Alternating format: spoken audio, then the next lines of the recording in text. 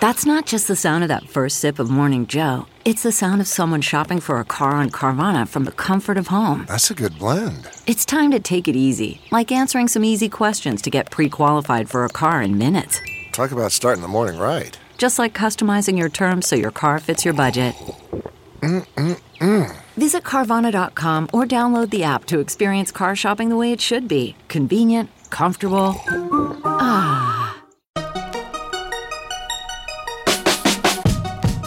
Welcome to the Tech Meme Ride Home for Wednesday, December 2nd, 2020. I'm Brian McCullough. Today, a full analysis of the huge Salesforce Slack tie-up, what HPE leaving Silicon Valley means, even if only symbolically, Qualcomm's new flagship Snapdragon chip, all the announcements from AWS reInvent, a smartwatch with a 9-day battery life, and putting holograms right on your mantle might finally be getting practical. Here's what you missed today in the world of tech. Salesforce has announced it is buying Slack in a $27.7 billion deal that I believe is a mixture of cash and stock. That dollar figure represents a 64% premium over Slack's $16.8 billion market cap a week ago, right before the rumors of the acquisition first leaked. Quoting TechCrunch, Salesforce co-founder and CEO Mark Benioff didn't mince words on his latest purchase. Quote, "This is a match made in heaven. Together, Salesforce and Slack will shape the future of enterprise software and transform the way everyone works in the all-digital work-from-anywhere world," Benioff said in a statement. And Slack CEO Stuart Butterfield was no less effusive than his future boss. Quote, "As software plays a more and more critical role in the performance of every organization, we share a vision of reduced complexity, increased power and flexibility, and ultimately, a greater degree of alignment and organizational agility. Personally, I believe this is the most strategic combination in the history of software, and I can't wait to get started," Butterfield said in a statement. Ultimately, Slack was ripe for the taking. Entering 2020, it had lost around 40% of its value since it went public. Consider that after its most recent earnings report, the company lost 16% of its value, and before the Salesforce deal leaked, the company was worth only a few dollars per share more than its direct listing reference price. Toss in net losses of $147.6 million during the 2 quarters ending July 31st, 2020, Slack's uninspiring public valuation, and its winding path to profitability, and it was a sitting target for a takeover like this one. The only surprise here is the price," end quote. Yeah, so let's examine all the angles here from all the things that I've been reading and hearing from smart folks overnight. Here's take number 1. Slack couldn't hack it. They should have been a good in COVID times stock along with the likes of Zoom, but they weren't. The stock was down after its most recent earnings report because Slack telegraphed that far from seeing a longer-lasting COVID bump, their new customer numbers were basically already reverting to trends that they had been seeing before COVID struck. They stopped disclosing daily active users, while, meanwhile, Microsoft Teams gleefully announced 115 million daily active users. Last we knew, Slack only had 12 million DAOs. Now, I'm sure they have gotten much more than that since then, but something tells me they would only be able to report significantly less than what Teams was seeing. So the bottom line of this take is, out in the actual marketplace, going out and convincing companies to buy licenses, Slack simply couldn't compete with the muscle of mighty Microsoft's Salesforce. Microsoft was simply bulldozing them in the enterprise marketplace. But that leads us to take number 2. This is a win. Probably a win for both parties. The tie-up makes a lot of sense, almost for the reason that I just stated. If anyone has the Salesforce and the direct line to CIOs and CTOs across the world that could compete with Microsoft, it is Salesforce and their Salesforce. It would be an easy thing to bundle Slack with Salesforce's existing offerings. In fact, if you read Salesforce's most recent earnings forecast from just last night, they're already factoring in Slack as a meaningful revenue growth driver. Here is a flavor of this particular take from Ed Sim, founder of Bold Start Ventures, quoted in the Divinations newsletter just from this morning. Quote, "It's a brilliant buy for a couple of reasons. First, Slack is the digital nervous system for a lot of businesses. That's a powerful position to be in, and Salesforce is currently dependent on integrations with these sorts of hubs. Now they own one. Second, Slack benefits from bottoms-up product-led adoption. This is a valuable contrast to Salesforce's usual focus on big enterprise clients that require a lengthy sales process, end quote. Part and parcel with that particular take is the reminder that Slack is essentially a failed gaming company that pivoted successfully to enterprise SaaS. Can't think of many other failed gaming companies that pivoted successfully to the tune of $27 billion. But take number 3 throws some cold water on that. According to this take, Salesforce, 20 years into its life, can only grow by making continued big, bold acquisitions like this one. It's probably overpaying for a product that was failing in the marketplace anyway. Mark Benioff tends to overpay for things, and if SaaS multiples plummet in the coming years, this deal is going to look pretty bad. But then again, look at Salesforce's historical stock price, along with their history of acquisitions, and this seems to have worked out pretty well for them so far, this strategy of making big, bold acquisitions. They just passed $20 billion in annual revenue for the first time. And finally, take number 4 plays back into take number 1, sort of. This take says it's sad that Slack couldn't hack it as a solo company. They were one of the original unicorns. The whole idea was they were going to disrupt the Microsoft Office juggernaut by creating their own platform for enterprise productivity. Does the fact that they couldn't withstand the competitive onslaught, not just from Microsoft with Teams, but also from Google, with whatever Google calls their enterprise products these days, and even from Facebook with their workplace product? In other words, according to this take, does this show what antitrust adjutants have been arguing for a while now? That in the current tech landscape, the oligarchs are so big, the platforms are so all-pervasive in their scale that indie competitors really don't stand a chance. In other words, does this sort of acquisition prove the point that tech is too big if they are so big that they can effectively crowd out any chance of disruption from below by companies like Slack? This is less directly consequential than that, but maybe no less monumental. HPE has announced that it will relocate its headquarters from San Jose, California to Houston, Texas, and that it is already constructing a full new headquarters campus there. This is notable for 2 reasons, quoting CNBC. The coronavirus pandemic has given a number of tech companies and prominent Silicon Valley figures an excuse to exit California. Without many needing to go into an office every day, many are questioning the high cost of living and the state's hefty taxes amid a broader shift to remote work. But HPE's move is particularly notable because Hewlett-Packard was one of the original Silicon Valley success stories, founded by partners Bill Hewlett and Dave Packard in a garage in Palo Alto in 1939. In 2015, that company split into HPE and hardware maker HP, which is not moving. Data analytics software company Palantir Technologies moved its headquarters to Denver from Palo Alto earlier this year. The company's co-founder, John Lonsdale, followed suit and announced last month that he was moving the headquarters of 8VC, his venture firm, from San Francisco to Austin, Texas. Dropbox CEO Drew Houston has also reportedly decided to move to Austin. Dropbox said in October it will stop asking employees to come into its offices and instead make remote work the standard practice. For employees who need to meet or work together in person, the company is setting up Dropbox studios in San Francisco, Seattle, Austin, and Dublin when it is safe to do so, end quote. Yeah, so more fuel to the fire for those who think Silicon Valley is, quote, over.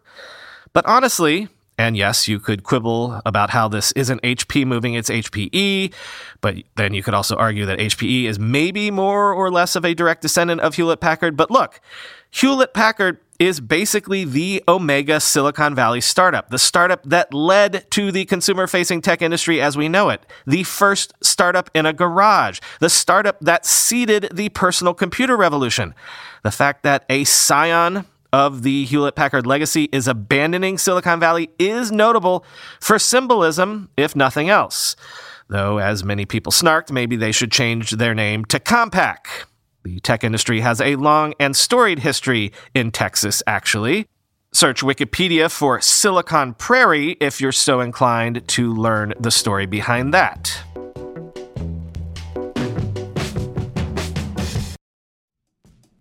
We all know there are things in life that you have to compromise on, but when it comes to your health, there is no compromise. So don't go back to that one doctor who uses your appointment to catch up on the latest headlines, their family group chat, their crossword puzzles, just because they're available right now or they take your slightly sketchy insurance. Instead, check out ZocDoc, the place where you can find and book doctors who will make you feel comfortable, listen to you, and prioritize your health. And you can search by location, availability, and insurance, so literally no compromises here, because with ZocDoc, you've got more options than you know. ZocDoc is a free app and website where you can search and compare highly rated in-network doctors near you and instantly book appointments with them online. Once you find the doc you want, you can book them immediately. No more waiting awkwardly on hold with a receptionist. And these docs all have verified reviews from actual real patients. We're talking about booking appointments with tens of thousands of top-rated, patient-reviewed, credible doctors and specialists.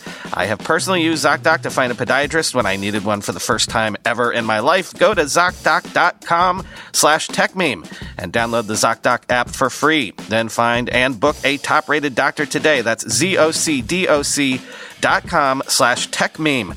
ZocDoc.com/TechMeme. With everybody fighting for attention, how can your business stand out and connect with customers? Easy.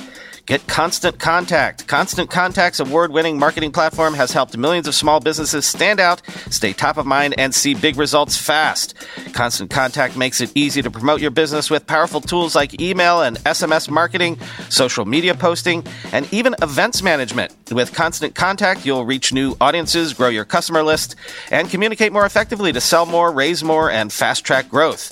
Don't know much about marketing? No sweat. Constant Contact's writing assistance tools and automation features help you say the right thing at the right time, every time. Plus, you can send with confidence knowing your emails are actually reaching your customers thanks to Constant Contact's best-in-class 97% deliverability rate. I use this, and you should too. Tackle any challenge with Constant Contact's expert live customer support. Plus, everything's backed by their 30-day money-back guarantee, so get going and start growing your business today with a free trial at ConstantContact.com. Just go to ConstantContact.com right now. Constant Contact, helping the small stand tall. ConstantContact.com.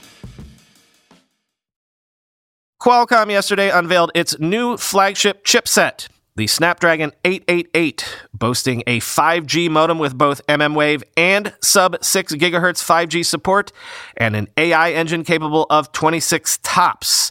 This will be the chip that will be powering a universe of devices from the likes of LG, Motorola, OnePlus, Oppo, and basically anyone else beginning next year, quoting CNET. The chip that will power most high-end 5G phones next year is here, the Qualcomm Snapdragon 888. And for the first time in its ultra-high-end lineup, Qualcomm has integrated its 5G modem on the same chip as the brains, AI, and other processor features, likely giving 5G phones a boost in battery life. Last year's Snapdragon 865 had a standalone modem, while Qualcomm integrated 5G connectivity with the processor system on its mid-range Snapdragon 765 and 765G systems on a chip, or SoCs. Many people expected Qualcomm's highest-end chip to be the first Snapdragon system on a chip to have an integrated modem, but the company at the time said if it didn't pair back the modem or the app processor features, the resulting chip would be too big and too power-hungry for high-end smartphones. Qualcomm chose not to compromise on either feature for its high-end phones, but was willing to make some compromises for its mid-range chip lineup. With the Snapdragon 888, Qualcomm gets back to its SoC strengths, and phone users will benefit. The biggest advantage of systems on a chip are better battery life and lower cost. Instead of two chips taking up room in a phone, there's just one, resulting in thinner, sleeker phones or more room for bigger batteries. Having an integrated chip also enables device makers to quickly develop phones for essentially any 5G network in the world, and it makes 5G handsets cheaper for consumers. Quote, "It gives you everything you need in a single package and theoretically makes phone design easier, cheaper, and just better integrated," Technalysis research analyst Bob O'Donnell said, end quote. AWS's reInvent conference continues, and there have been a whole slew of new announcements. There's no real way I could delve into each announcement in depth, So let me summarize a bunch of the news in roughly descending order of interesting. Starting with Amazon unveiling Monitron, a service for monitoring factory workers and machines with low-cost sensors as it looks to push into the industrial sector, quoting the Financial Times. Launched by Amazon's cloud arm, AWS, the new machine learning-based services include hardware to monitor the health of heavy machinery and computer vision capable of detecting whether workers are complying with social distancing. Amazon said it had created a 2-inch low-cost sensor, Monitron, that can be attached to equipment to monitor abnormal vibrations or temperatures and predict future faults, end quote. AWS also unveiled new compute instances like the compute-heavy C6GN powered by ARM-based Graviton 2 that AWS says performs 40% better on price versus comparable x86 options. If I got that pronunciation of C6GN wrong, sorry. I couldn't find a video that would explain how to pronounce that. Also say hello to Babelfish for Aurora PostgreSQL, which I did find a pronunciation for that one, which aims to make it easier and cheaper for Microsoft SQL Server users to migrate to the AWS cloud. And there's AWS Panorama, which can transform existing on-premises cameras into computer vision-enabled surveillance devices.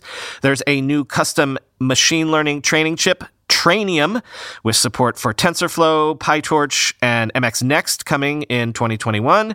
AWS claims it outperforms rival cloud chips. AWS also debuted Lambda functions with access to up to 10 gigabytes of memory and 6 virtual CPUs, the ability to deploy Lambda functions as container images, millisecond billing, and DevOps Guru, which spots and recommends fixes for issues that might cause outages, such as missing or misconfigured alarms and code changes.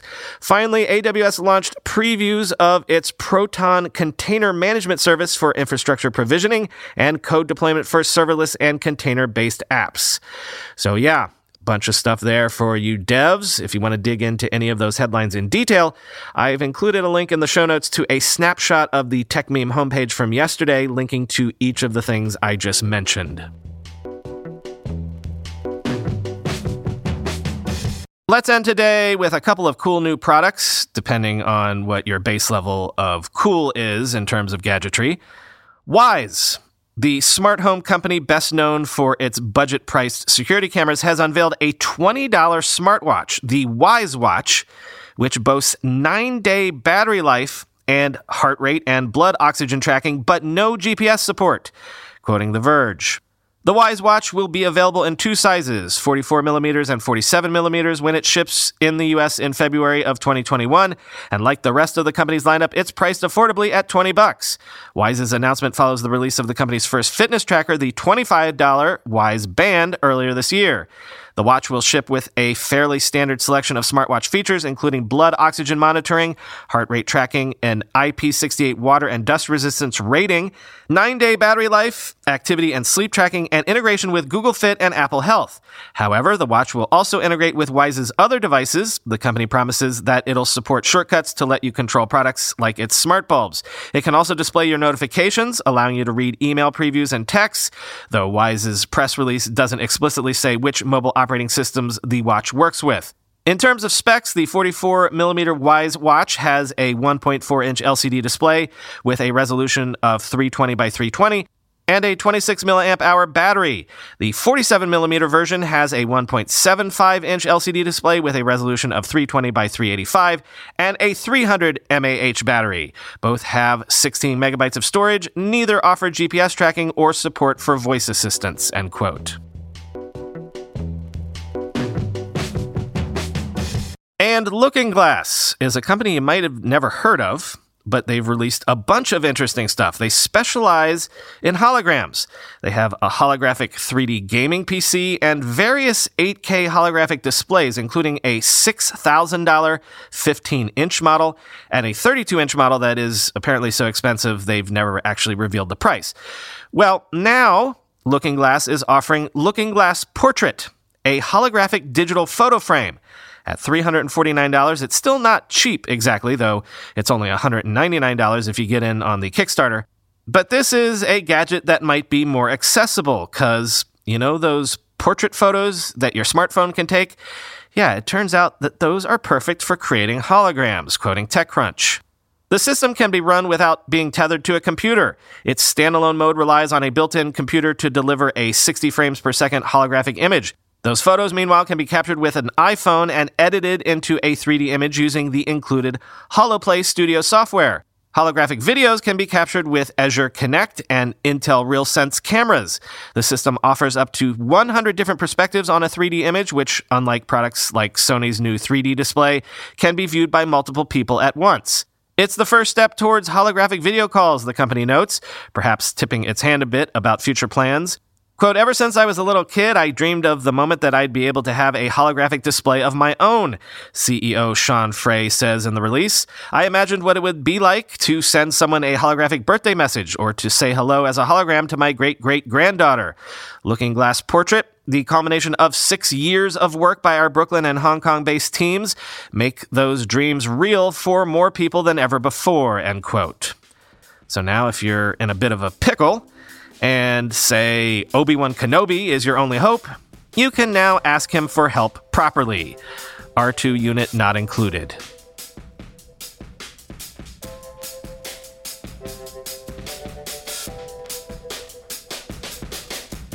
Nothing to report today, so talk to you tomorrow.